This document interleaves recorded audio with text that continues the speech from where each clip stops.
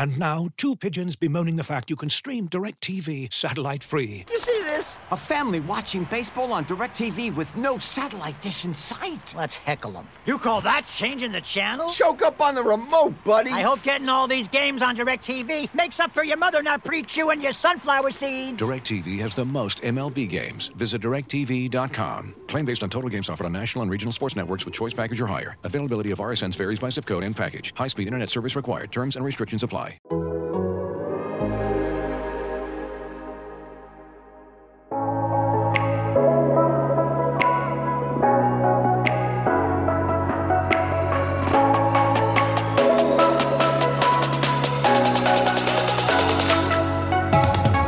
Hello and welcome back to another edition of Atlantic and Coastal, the Athletics ACC podcast. I'm Andy Bitter, the Virginia Tech football beat writer, your host of Atlantic and Coastal, joined as usual by Brendan Marks, our UNC Duke basketball writer. We've got a full show today. We crowned a champion in the ACC, barely got to that point. We have a bracket for the first time in 2 years. My gosh, it felt good to watch those seeds come up slowly on the TV.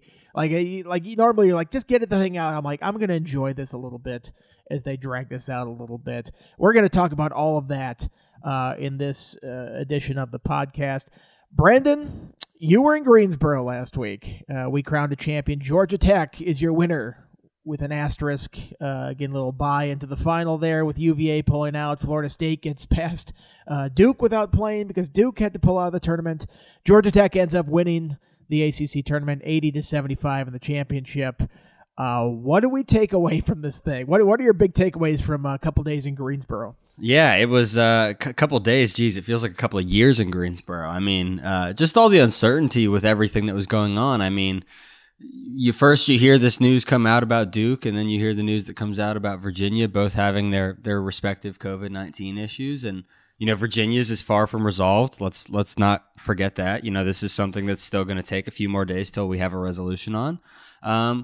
But yeah, it doesn't matter how you get there as long as you get there. So, Georgia Tech, all you had to do was beat Miami to get to the championship game. Sure thing. Who cares, right? It's this year. It's the COVID year. So yeah, I think, Georgia Tech, I think, was a sneaky, pick to win the ACC tournament, even going in. I think that obviously everyone saw the way they'd been playing of late. Moses Wright, player of the year. Jose Alvarado, he's banged up, but, that Brooklyn toughness sort of carried him through. And I actually thought it was pretty disrespectful of the committee. You put the ACC champions down all the way as a 9 seed. So, but no, certainly I think it was great just to have a completed ACC tournament.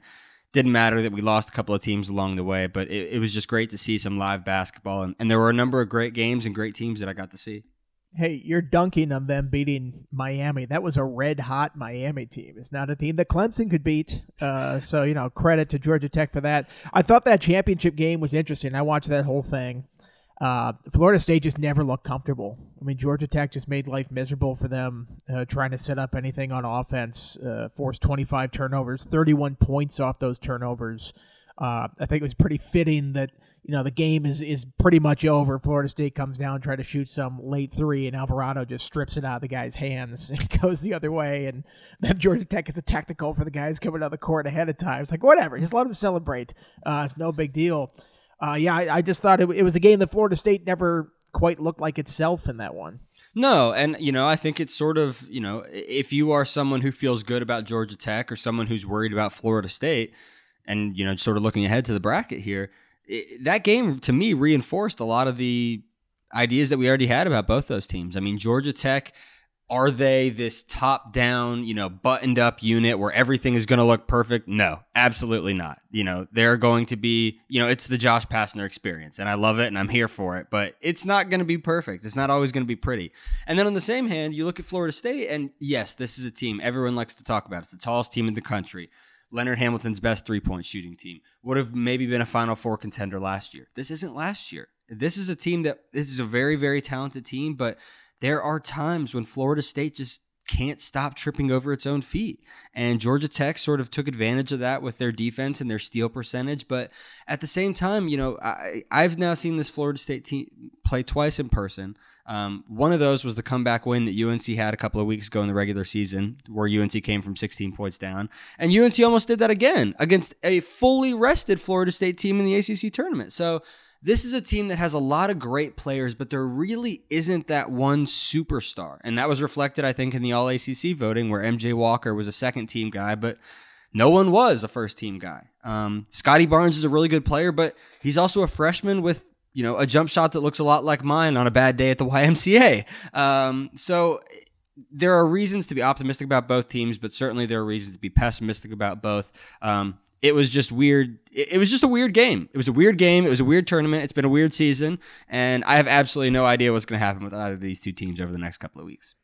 You mentioned Josh Pastner, and maybe it's just my ignorance on this subject. I've just always sort of had a blind spot with Georgia Tech and Pastner. I never had too strong of an opinion about them or knew much about how Pastner coached. Maybe I just kind of knew about him in passing. Like every time I heard his name, it was like something with the NCAA looking into Georgia Tech. I'm like, why are they going out of their way to like protect this guy? What is so great about this guy? And then you kind of get a taste of it at the ACC tournament where they played his answering machine message that was like a minute long, and it's like, have a great, joyous day, and let's sell this. Like, I never knew all this stuff about him, and maybe that's just, my ignorance on the topic, but I finally kind of get it with what people see in Pastner, and I guess everybody else gets to see that now a little bit too. Yeah, and just watching that whole post game, watching the interview where he is this like overflowing cauldron of giddiness, and Jose Alvarado next to him is like breaking down in tears. Like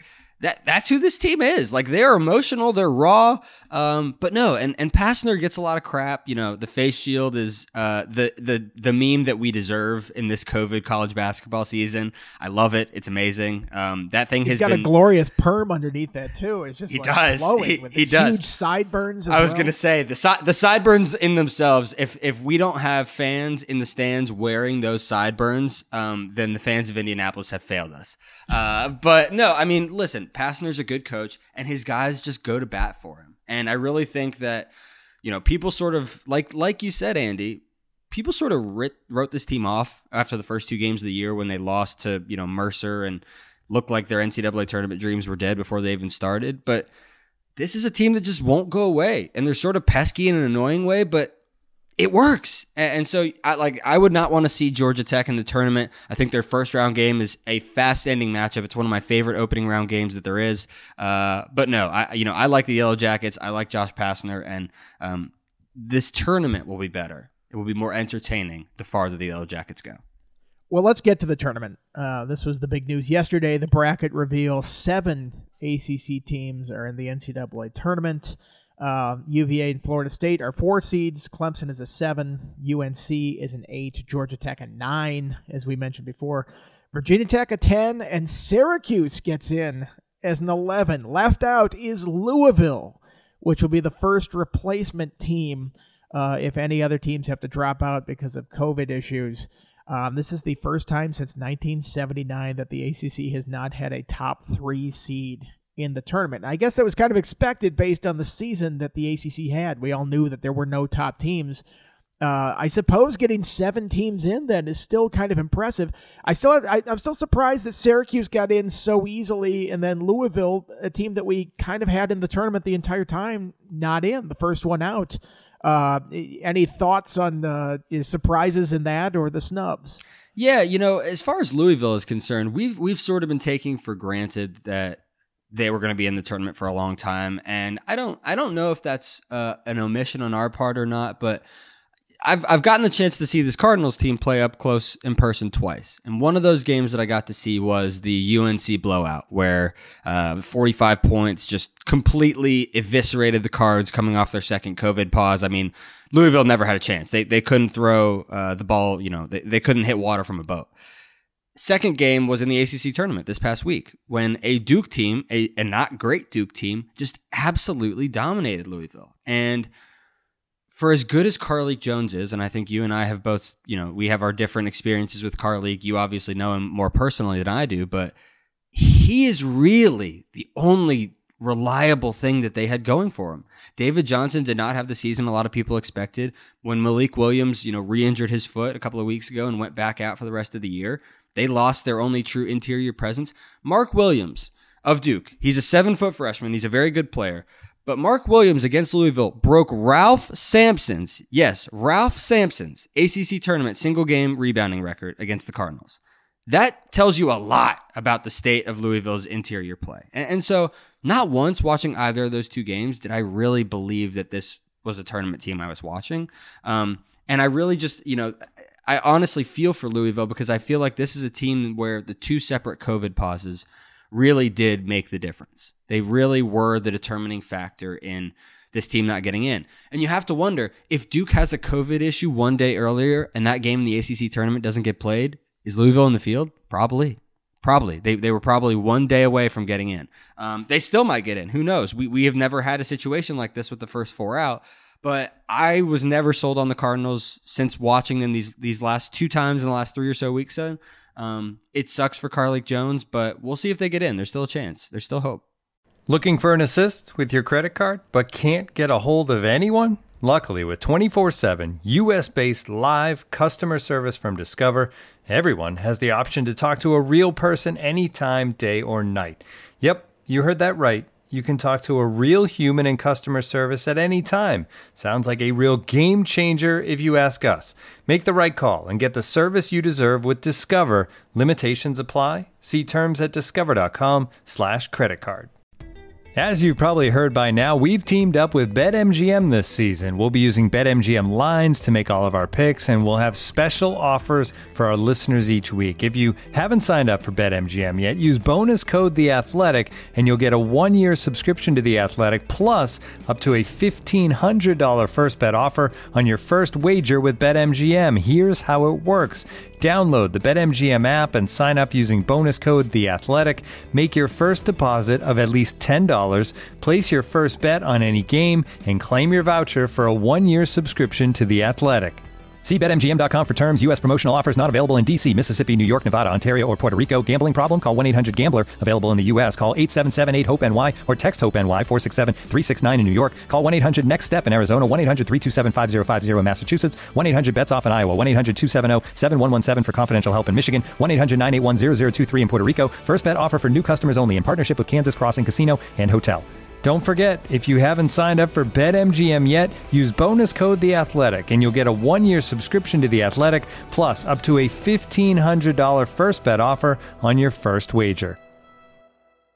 Yeah, I wouldn't rule anything out this year. I mean, all it takes is one case, and then you have a team quarantined, and boom, you're in there. Right. They're not very far from Indianapolis anyway. It'd be a nice short trip for them.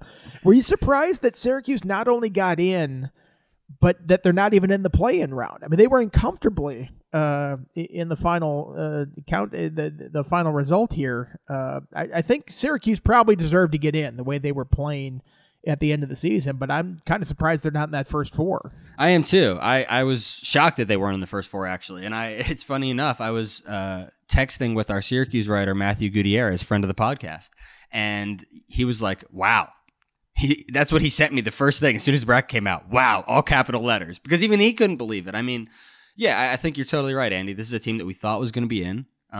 They'd been playing well of late. They made it a great game against Virginia. There was a chance that they were going to win that game, and that obviously would have put them in. But no, it's peculiar that they don't end up in the first four. But overall, listen, Buddy Boeheim has been as hot as any player in the ACC lately. He's dropping 25-ish points a game, knocking down 4 or 5 threes a game. And Syracuse, this is what they do every year, right? They hang around on the bubble, then they get in, and then they run on to the Final Four. So pencil the orange in. But no, I think it'll be interesting to see how far this team can go. They're certainly playing their best basketball of the year right now, and that matters as much as anything else. Well, let's go through the individual matchups here for the ACC teams. We'll start in the West, where UVA is a 4 seed getting Ohio, 13 seed. I'll give the lines on these from BetMGM. I looked at these last night, so these might have changed a little bit since then. I haven't updated them. UVA, an 8.5-point favorite in that game. This is assuming UVA gets to the tournament. I think reporters talked to Tony Bennett last night, and he's like, our players are still in quarantine until Thursday. They're going to practice for the first time and travel and practice on Friday and then play on Saturday. That is not ideal for a team going into the tournament that you haven't played in a week and you haven't practiced in a week, and these guys haven't been out on the court at all. If Virginia even gets to this game, what can we expect out of the Cavaliers here? Yeah, I mean, everything that you just laid out, Andy, is the reason why you should be apprehensive about picking this team. And listen, let's give Virginia their due. This was the number 1 team in the ACC tournament. This was the number 1 seed. They won the regular season. This is a very good basketball team. But I don't think it is in any way a coincidence that they're playing on Saturday. I think the selection committee went ahead and did Tony Bennett a favor by letting the Cavaliers have a Saturday matchup rather than a Friday one, which would have made any sort of restrictions or guys that they're missing. It would have made that even more magnified had they had less time. We still don't know if they're going to make it. All of these reasons in and of themselves would make you hesitant to pick the Cavaliers. But I would also like to add in there that this is a pretty good Ohio team that absolutely blitzed through the MAC conference. Just going through and looking, the last 3 games that Ohio has played in the MAC conference, none of those games were even a 5-point game. They were never in doubt. These were not buzzer beaters. This was Ohio firmly winning. And we talk about guard play in March. That's what matters most. And Ohio's got a really good one in Jason Preston. He's one of the guys where if the Cavaliers do end up losing, you're going to be hearing about that name for a while. So I think that it really depends on who Virginia has available. I think 8.5 points is incredibly ambitious. That's a really, really aggressive line. I would certainly try and take that if I was an Ohio fan or if I was looking to make some money on the other side. But yeah, it depends who's available for the Cavaliers. Depends if the Cavaliers are available at all. But I certainly, right now, I've got Ohio penciled in, and it has as much to do with the unknowns surrounding Virginia as it does with a good Ohio team. But no, I just can't trust all those uncertainties. We've seen COVID wreak havoc far too many times this year. One day of practice before an NCAA tournament is just not enough. Yeah, Ohio, 5 guys in double figures, averaging 80.9 points per game. The last 7 games, they've been over 80 plus. So this could be an interesting sort of contrast of styles. I know UVA likes to grind it to a halt there. Probably will so, even more so if they haven't practiced in a week and maybe not kind of the stamina that they have for their entire team. Yeah, that's one that I would keep an eye on because I just don't know what to expect out of UVA in that game. Going to the South region, North Carolina gets an 8 seed. They draw number 9 seed Wisconsin. UNC is a 2-point favorite in that game. You saw the Tar Heels in Greensboro, and they look pretty good. They look like they were coming together. They absolutely just crushed the Irish on the boards. I mean, that was a game that was it was laughable. They could come down the court and they could just throw the ball. It's like, take the worst shot possible because you're going to get the offensive rebound and get a putback. End up losing to North Carolina or Florida State in a really good game, which is like, you look at that and you go, man, talk about athletes on the floor for both sides. Is this North Carolina team peaking at the right time here? I think so. And if not for, the number 1 seed looming in that bracket, I think that North Carolina would have been a pretty trendy Sweet 16 pick. I mean, you mentioned that Notre Dame game. At one point in the second half of that game, Andy, UNC had above 80% offensive rebounding percentage. So they were getting more than 80% of their misses in the second half. In the second half of an AC tournament basketball game. Let's just let that marinate. Just let that ruminate for a second. And Notre Dame's a good team. Notre Dame just beat Florida State right beforehand. So I thought that was fascinating. But no, this is certainly a team that's peaking at the right time. And the main reason why is because we've been talking about this UNC front court all year, and it's finally showing up night in, night out. I mean, the Tar Heels have 4 legitimate bigs, and they claim that they have the best front court in the country, and I don't really have room to argue. I mean, they're really rotating in 4 guys that would be starting for any high major in the country. Garrison Brooks has been he's got an ankle injury right now that cost him participation in that Notre Dame game. How available he is, I think, is actually going to be a huge factor in what ends up happening with this first round matchup against Wisconsin. Because I look at the Badgers, I look at Nate Roivers. That is a tough matchup for the rest of UNC's bigs. He is really mobile, and Garrison Brooks is certainly UNC's most versatile interior defender. So if Garrison Brooks plays, if he's able to play at, I would say 80% of himself, I think there's a chance that UNC can win this game and give Baylor some trouble in the second round. But I also wouldn't be shocked to see it go the other way. I mean, UNC's guards are hit or miss. Caleb Love is either going to have 25 points and make 5 threes, or he's going to have 18 points on 15 shots and have 5 turnovers. So it's one or the other right now with these Tar Heels, and that what makes them such a tough pick in this tournament. Yeah, if they don't have Garrison Brooks, they'll have to turn to one of the other seven-footers on the roster that they have there. I saw this stat that amazed me. Roy Williams is 29-0 in first-round NCAA tournament games. Now, most of the time he's a 1 or a 2 seed, so that maybe that's not as impressive as it sounds, but this could be a game that, the 8-9 matchup, UNC not normally in that. This could be one that challenges that. Wisconsin, 6th-place team in the Big Ten. They don't turn the ball over a lot. They play pretty good defense. Offensively, nothing special. I'm a Wisconsin graduate, so I pay attention to the Badgers a little bit. I'll be honest, I just don't think they have it this year. Really? I watched them in some games. I don't know if that's just – and the Big Ten is really, really good this year. I mean, you see from the seedings that they got, 2 number 1 seeds. Ohio State's really good. Iowa's a 2 seed as well. I don't know. I just watched the Badgers in a lot of games this year, and they just did not seem like they had it. They didn't seem like some of the teams. I thought last year's team had it, and you saw them down the stretch when they won the Big Ten and looked pretty impressive. I'm like, oh, that's one that could make some noise in March, and then obviously we didn't have the tournament. This year, I'm a little more bearish on the Badgers in this one. I feel like UNC size, and I know UNC's guards are hit or miss from game to game like that, but I think it's just going to be a lot of trouble for the Badgers in this one. I can certainly see that being the case. Like you said, it's hard to have any team match up with UNC's size, and there are really good bigs in the Big Ten. Wisconsin's had to deal with Luka Garza. They have to deal with Kofi Cockburn. But the fact that UNC can basically just rotate these guys in a hockey line, it makes it really difficult for other teams to sort of compete with. It makes it really hard for other teams to match up with. Just you don't have that many fresh legs that can consistently be dominating the offensive glass that late into games like UNC can. So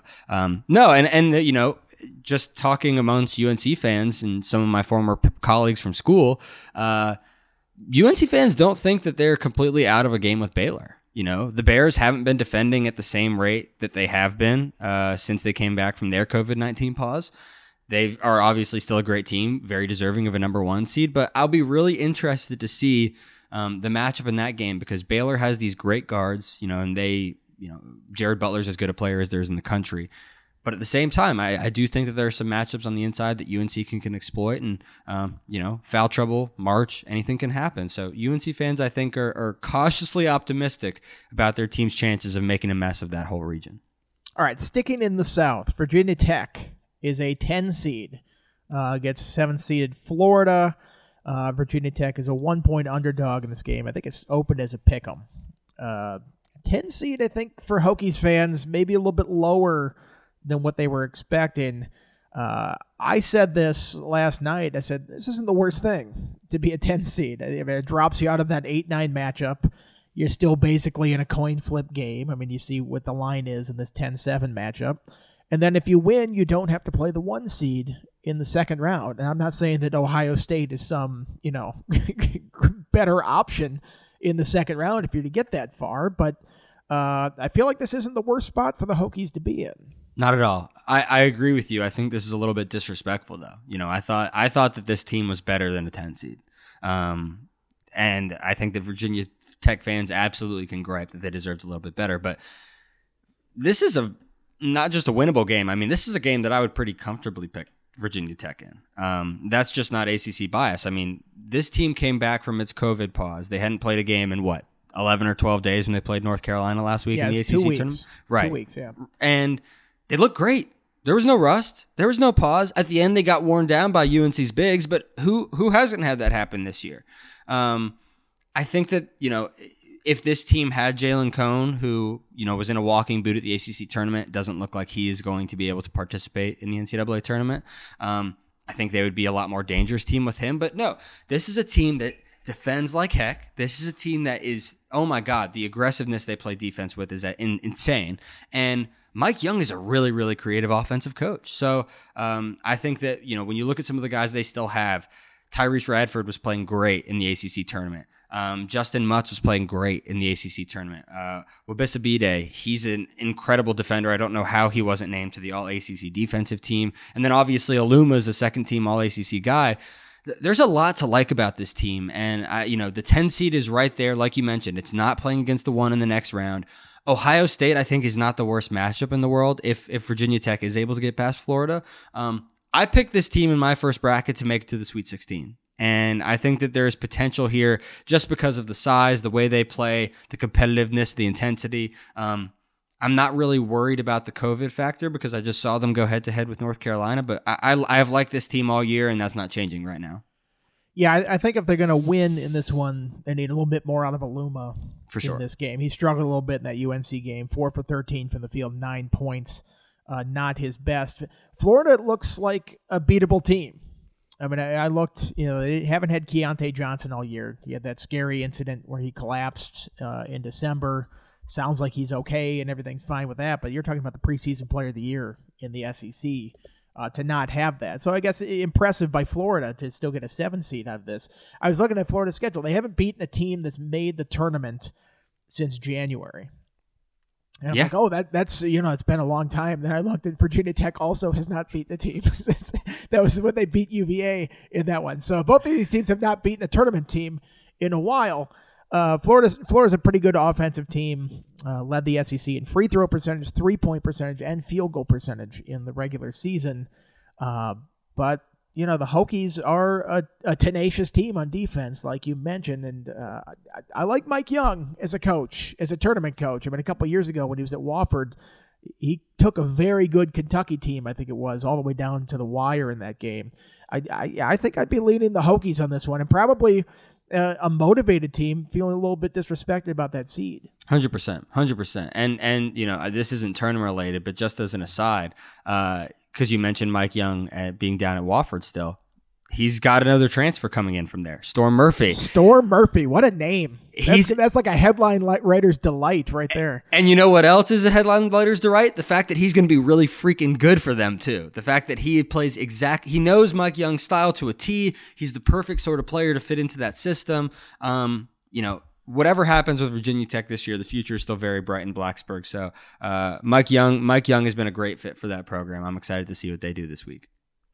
All right, let's go over to the East. Florida State, a 4 seed, 11.5-point favorite against number 13, UNC Greensboro.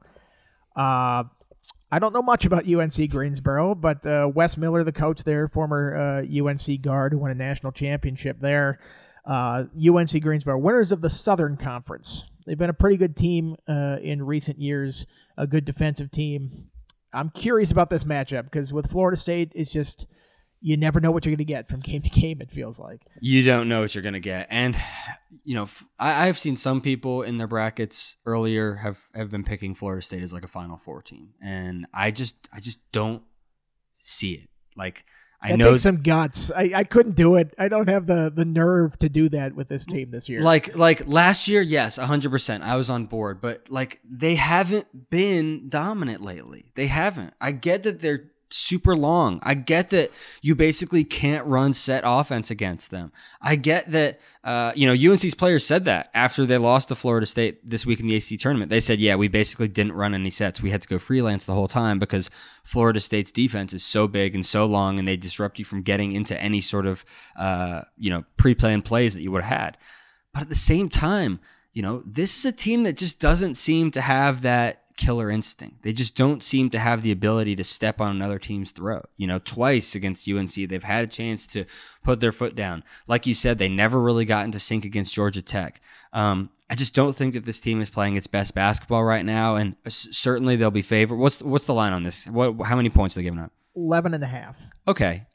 Yeah, I mean, I think that it's going to be a closer game than that. I really do. I just don't think that this team is executing as well as it could. And, you look at the fact that they're going to be going up there. UNCG has a lot to prove. They're a very motivated team. Wes Miller, like you said, he's a great coach. Isaiah Miller's a really good player for them. I think that Florida State probably wins, but I do think it's going to be a lot closer than we think. And no, I just, having seen this team the last couple of weeks and the way that their trajectory looks like, I just can't in good faith pick them to make the Final Four. When you start to doubt Florida State, they will win by 30. Right. And then when you start to put faith in Florida State, they will lose to a team they have no business losing or just look really bad. Leonard Hamilton's never been to a Final Four. That maybe should have an asterisk on it too, because, man, like, he had an awesome team last year, and they were robbed of the opportunity to compete for that. I think they had a very good shot last year, especially with what kind of seed they were going to get in the bracket. I'm looking at this region that they're in. Potential 1-4 matchup against Michigan down the line. I mean, if Florida State wins this, they would get the winner of Colorado, Georgetown. I know Georgetown was hot in that Big East final, and I just, neither of those teams would scare me too much in the next round. So if Florida State gets through this, I think they probably get to that Sweet 16 matchup against Michigan. And if you're going to play a 1 seed, probably Michigan is the one you want right now. Isaiah Livers is out indefinitely. We don't know exactly what his deal is. The Wolverines have lost 3 of 5.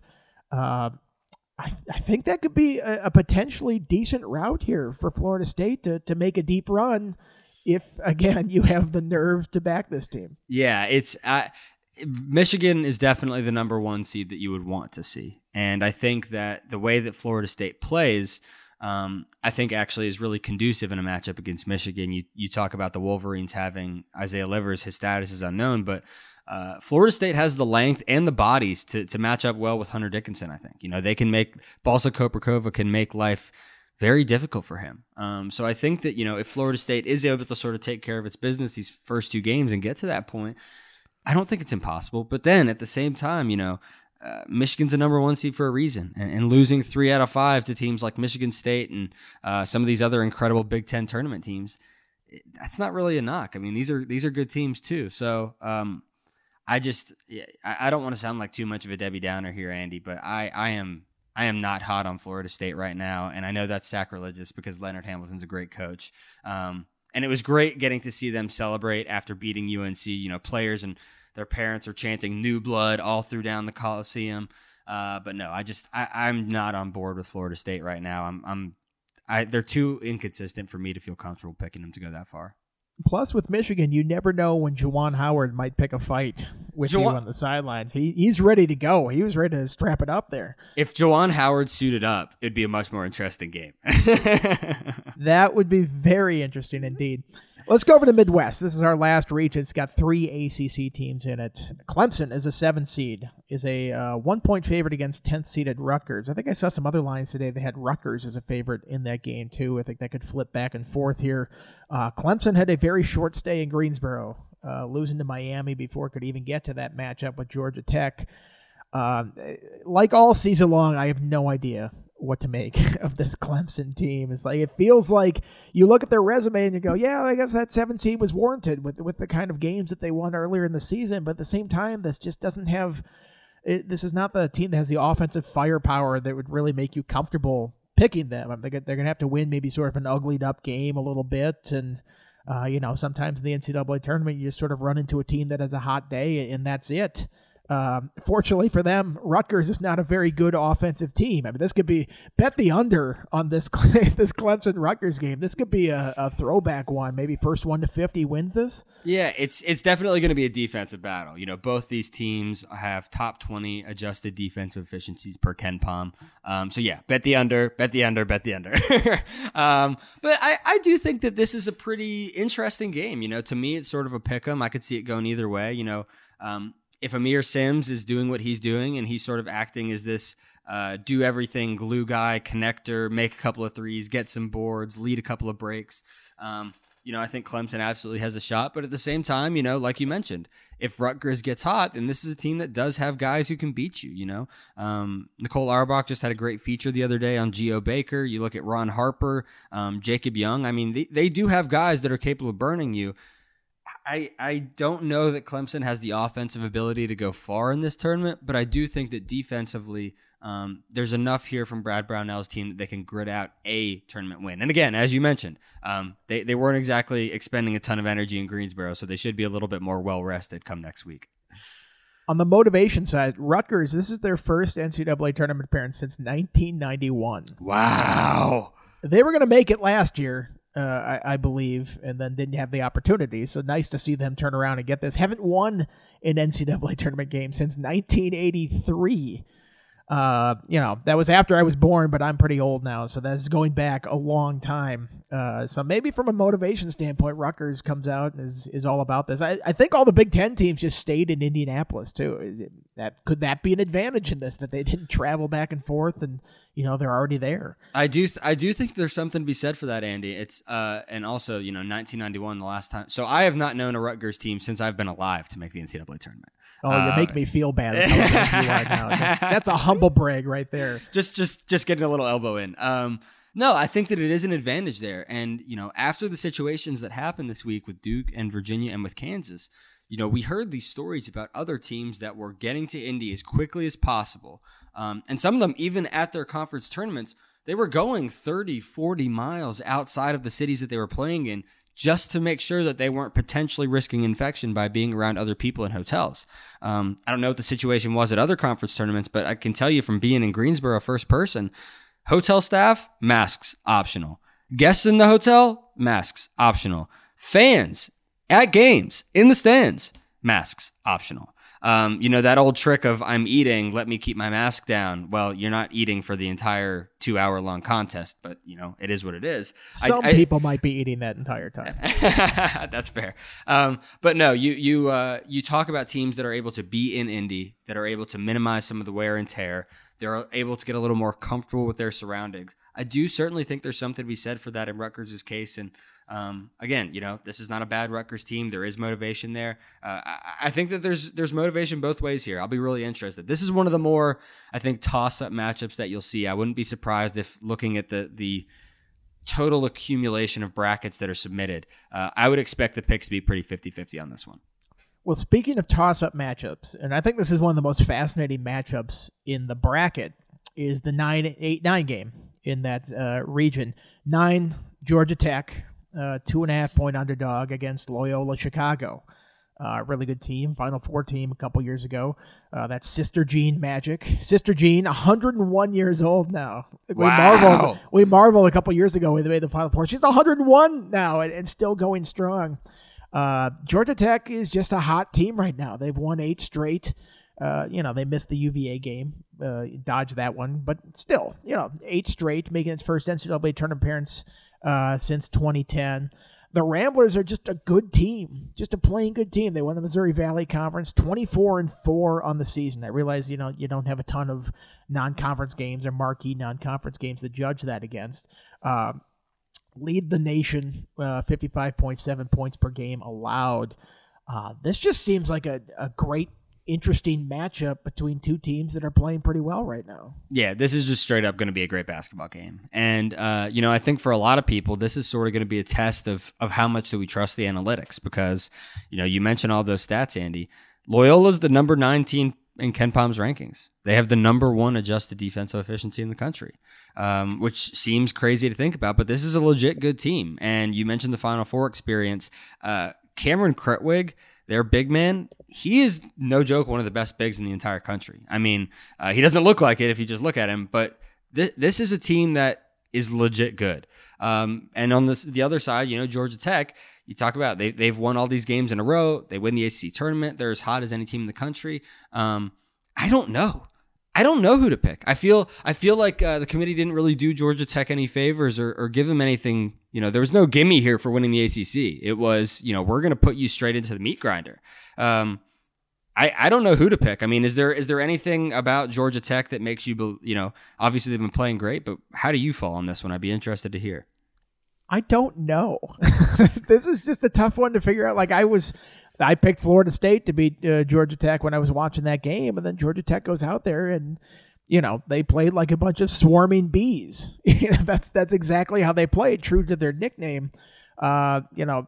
It's a tough one to pick because I think I've only seen Loyola play a couple times earlier. I think I saw them play Drake in a game where they were pretty bad in the first half and then just blew them out in the second half. So I'm not going to sit here and pretend to be some expert on Loyola Chicago, but I think there is something to be said about teams that are just playing really well right now. And Georgia Tech has stared down a bunch of decent to pretty good teams and beaten them in the last couple weeks. You wonder if that carries over into the tournament. I think it does just kind of speak volumes about what the committee thought about the ACC with this seeding, and maybe it was also acknowledging the fact that Georgia Tech had an unconventional path to the ACC championship. It's not like they beat the 4 juggernaut teams to get to that point. But yeah, I think this overall this shows what the committee thought of the ACC, and it goes, well, you're champion, whatever. We're going to give them a 9 seed. They're going to be an underdog in this first round, and I don't know how this one plays out. Yeah. Flip a coin and place your bets, but this will be one that I enjoy. And then you look at it, and the reward for this team, whoever wins this game, feeds into the 1 seed, Illinois, most likely. We're going to assume they're going to beat the 16 seed. I guess we can't assume that anymore after UMBC a couple years ago. But, man, that is a tough draw.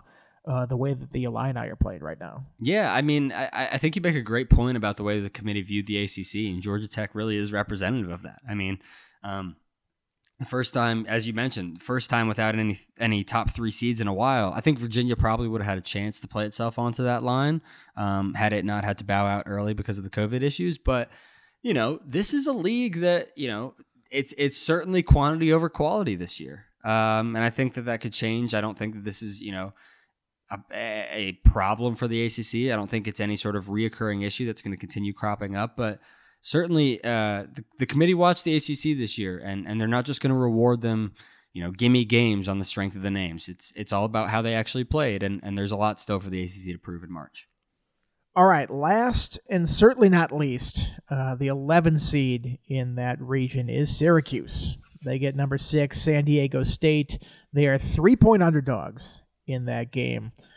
Syracuse played incredibly well down the stretch. They beat UNC, Clemson, NC State. They lost to UVA on a last-second 3. I mean, they played them incredibly tough in that game. Buddy Boeheim certainly does not have his father's disdain of Greensboro.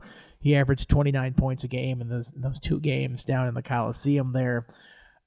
This just feels like Syracuse could be primed for a run. Like, when Syracuse makes a run, they're like not thought of to be a team that could make a run like that. I think the last time they made a Final Four, they were a 10 seed or something like that. They're an 11 seed in this one. Nobody's expecting much. Then again, San Diego State is a really solid team on the other side. I mean, last year they probably would have been a 1 or a 2 seed going into this thing. They were 30-2 and didn't have that opportunity. What do you think of this matchup?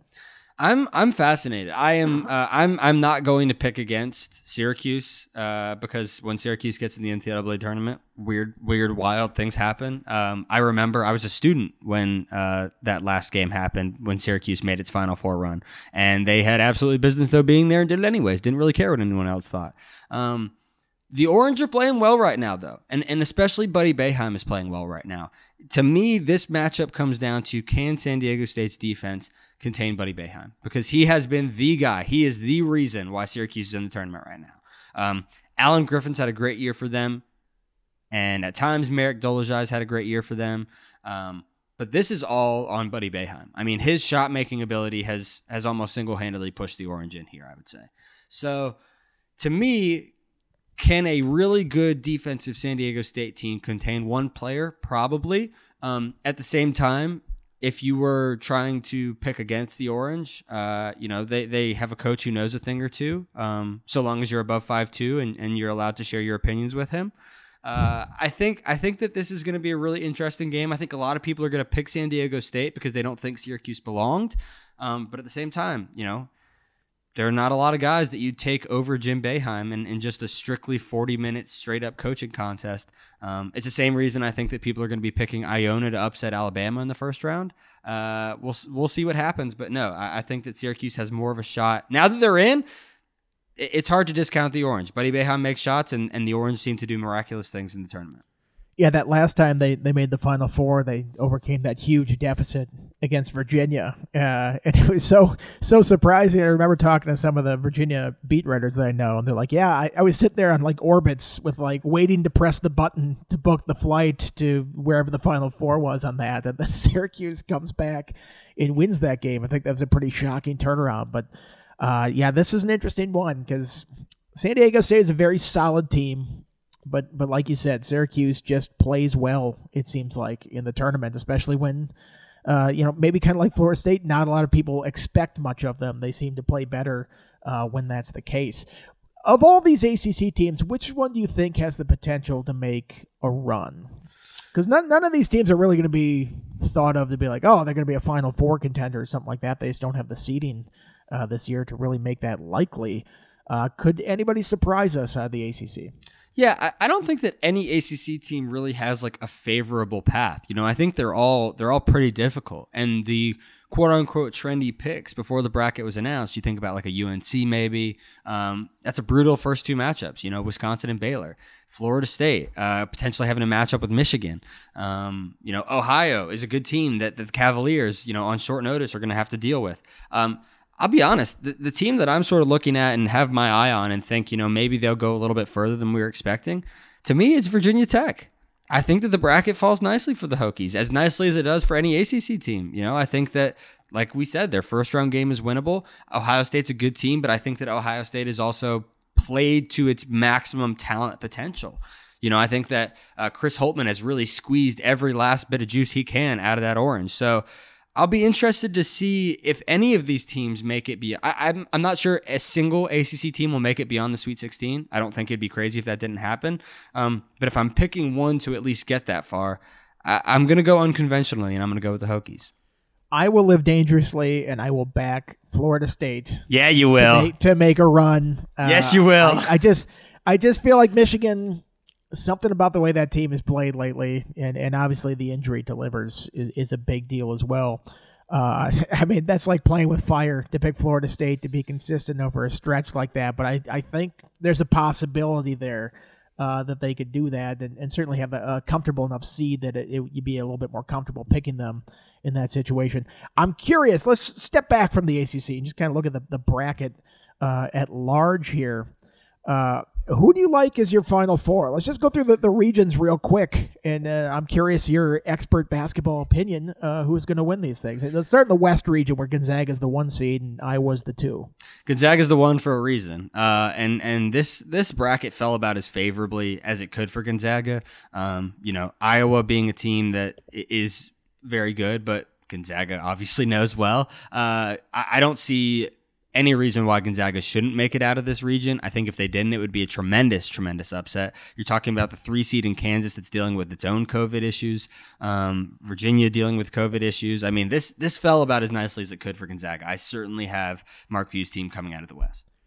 I think one of the most impressive things about the last 25 years is that we all know how to pronounce Gonzaga now. That's a testament. That's a testament to Mark Few and that program that for the longest time they were Gonzaga, and now everybody's like, no, it's Gonzaga, and everybody just kind of knows that now. So I'm in agreement with you here. I have the Zags coming out of there. I watched a little bit of them in the tournament, and they were down to BYU in that championship game there, and then they just stormed back. And it just seems like they have so many offensive answers to whatever you try to do to them. That freshman point guard, whose name is escaping me right now. Jalen Suggs, he's insane. Really he's so impressive good. And just poised. Like when he's got the ball and in control, you feel very comfortable about the situation there. And I feel like in the tournament in March and going to the Final Four, you need somebody like that when things are getting out of control, you can just kind of calm things down. I really like his ability there. Moving over to the East, where Michigan is the 1 seed, Florida State, as we mentioned, is the 4. 2 seed is Alabama, 3 seed is Texas. Who do you like out of here? Yeah, I have my reservations about Michigan because of the Livers injury as well. I have my reservations about Florida State, as I think I've made abundantly clear to this point. I actually like Texas to come out of this region. That's who I've been picking in the first round of brackets I've been doing. And the reason I say that is because, one, I don't think that Texas's path, especially early on, is incredibly difficult. Abilene Christian's a good team, but not to the same level of athletes that Texas has. And then you go down, you're potentially going to be playing the winner of, to me, the way I look at the bottom of that bracket, you're probably going to be playing the winner of UConn and Alabama, most likely Alabama.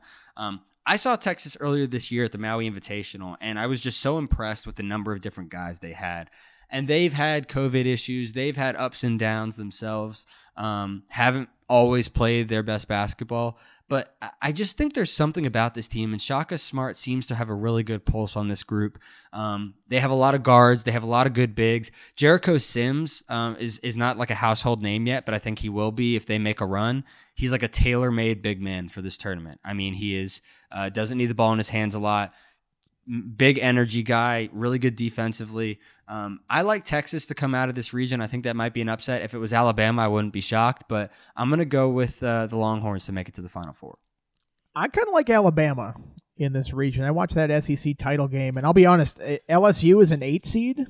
If they get by St. Bonaventure and get Michigan in round 2, that could be dangerous. I thought that's a LSU spicy matchup. Yeah, really, really strong in that game against Alabama. I just like Alabama's depth and ability to score from a lot of places. That could be a really interesting 2-3 game if it gets that far. Texas with the havoc defense that Shaka Smart brings to that thing. But I'll go Alabama out of that region. Over to the South, Baylor's the 1 seed there. Purdue the 4. Ohio State, the 2 seed at the bottom, and the 3 seed is Arkansas. Who do you have here? Yeah, I don't think that this bracket fell super well for the non-number 1 seeds that are high up there. You look at Ohio State and potentially having to play the winner of Florida and Virginia Tech in the second round. I think that's a matchup that could give the Buckeyes some trouble. Arkansas and Colgate, to me, is like as interesting a first-round game as there is because I've watched one Colgate game. Over. Yeah, definitely. First to 100 wins.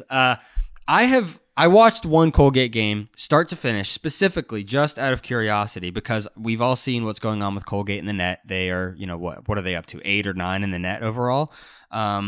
It's just a fascinating thought experiment to me. Is this team actually good or not? I don't know. I didn't form a strong opinion from watching the one game that I did, but I think there's a chance that either of those two teams could be, difficult to combat. Purdue is good, but, nothing overwhelming, I would say. So I come back to the top and I look at Baylor. This is a team that's not defending at the same level it was pre-COVID pause, but you're getting a team that in the second round in either Wisconsin or North Carolina that has its flaws. I think that Baylor's going to have the backcourt advantage in any games it plays until it gets to the Final Four. I'm going to go with the Bears. I mean, I think that Scott Drew can figure out the defensive part of things. And yeah, I like Baylor to get to the Final Four. I know I'm a little bit chalky here so far with 2 number 1 seeds, but there's no one else in that bracket that really screams out to me. I am going to back Ohio State in this one. Spicy. I watched a lot of Big Ten tournament basketball just because it was on all the time, and it was really good basketball. There are a lot of great teams in the Big Ten. And I know Ohio State had that rough stretch there near the end of the season, but they seem to have turned things around. And it seemed like in every one of those Big Ten tournament games, they had a stretch where they really struggled and either got down big or they got a big on Minnesota and then gave it back, and then they won that one pretty comfortably.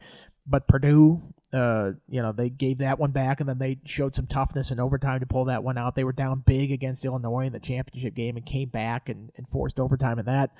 I just like just sort of the toughness that team has, and they have some down low options. They've got some guards that can make big shots.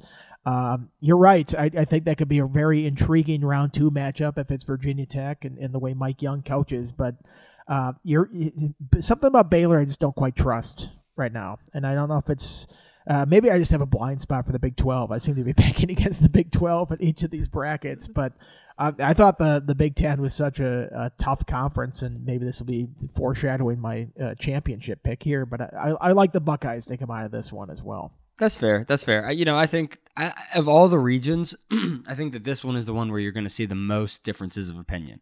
I think that certainly you could see Ohio State continue to capitalize on its talent. I think Purdue is probably a better team than people realize and give credit to. Purdue is not a bad team.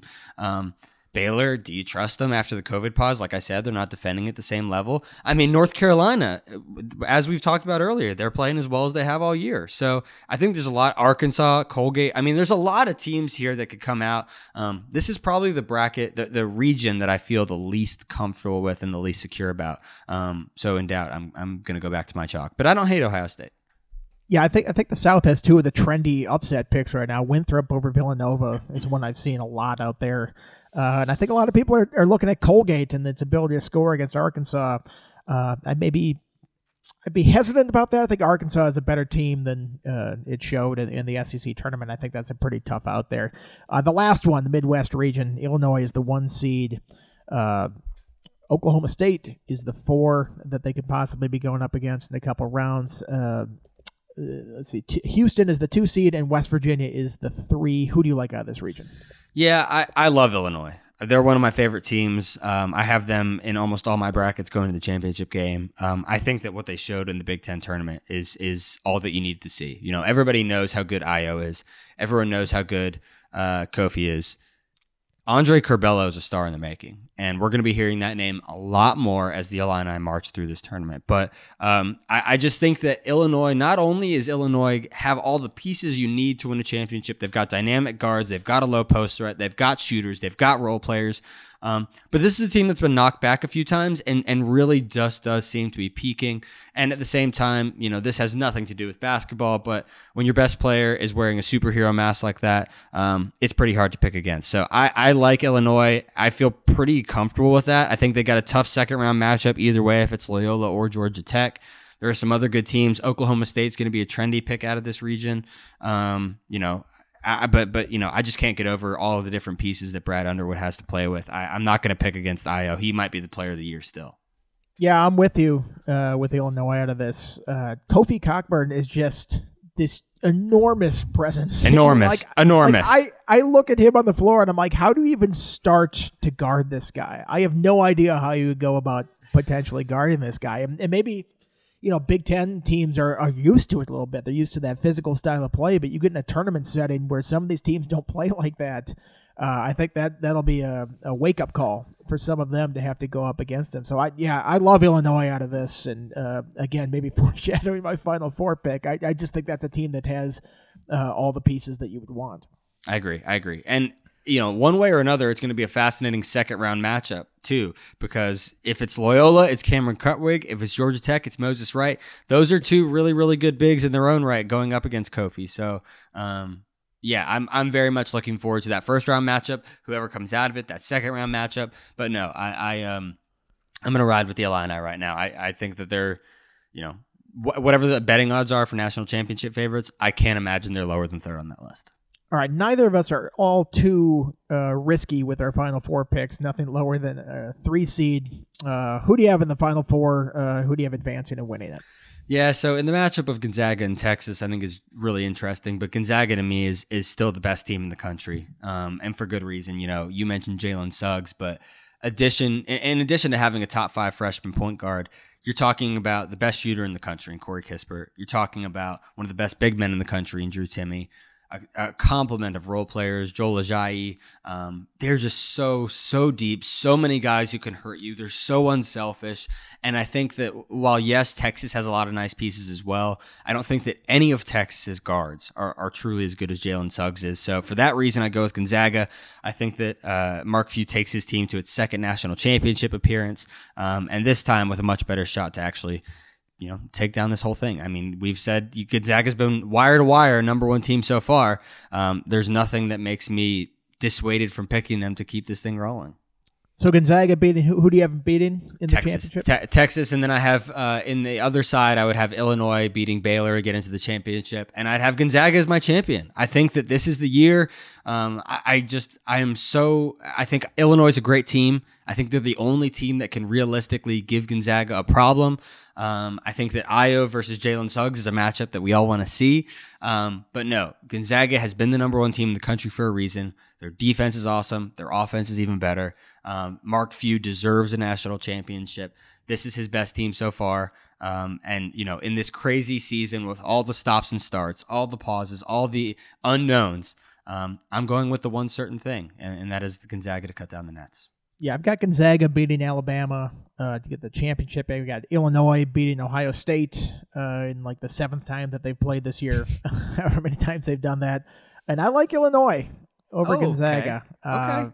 I think I'm picking those teams in the championship. Obviously, they're good, but I think it's a game I want to see. Yeah. That usually gets me into trouble when I'm trying to make picks. It never happens, the games that I want to see taking place, but That's one that I think would be just really fascinating with the weapons that the Gonzaga has and all the different ways that Illinois can beat you. I just want to see a great championship game. So That's what I'm going to pick, and I'm going to root for it, and that's how I run my brackets, and that's also why I never win my brackets. Yeah. Well, this year, I know there's that quest for a perfect bracket every year. I can't imagine that anyone's going to come close to it this year. And the number one thing that we're looking for, I'm knocking on wood, crossing all my fingers and toes that we just get through this tournament without any more issues. A couple more days till the bracket is finalized, but it's going to be a fascinating month of March. I'm just glad that we made it, Andy. It's been a wild season and it's long overdue. Well, let's enjoy it this week. This will be fun. I think we all are just longing to sit on the couch. Tournament starts on Friday this year, later than you. Or the first four are on Thursday. Thursday, right? Yeah. So a little bit later in the week from what we're used to, but I'm going to plant myself on the couch all weekend and not really move a whole lot. I'm looking forward to that whole thing, just watching games. Brendan, thanks for doing this again. This will be a fun tournament to watch. Absolutely it will, and may all of you have the best of luck filling out your brackets, but not better luck than me. All right, that's going to do it for this show. Thanks, everybody, for joining us again to talk about this. Go rate and review us on Apple, Spotify, Stitcher, wherever you get your podcasts. Go subscribe to The Athletic, too. We have so much good stuff on the site, breaking down the tournaments, who you should pick, and who are the hot teams, all sorts of great information on there. And our $1 promotion going on through the end of March Madness on any college basketball article. Click, and it's only $1 to subscribe. Only $1. You can find that money in your couch cushions right now. Only $1. Go check us out on there. Go to theathletic.com/ACCpod. We have deals on there as well. Follow us on Twitter. He's Brendan R. Marks. I'm at Andy Bitter VT. We might do this again next week. I'm not sure exactly what our schedule is. We'll see how many ACC teams are still alive after the first weekend and perhaps base our decision off of that. But if we're back next week, we'll talk to you then.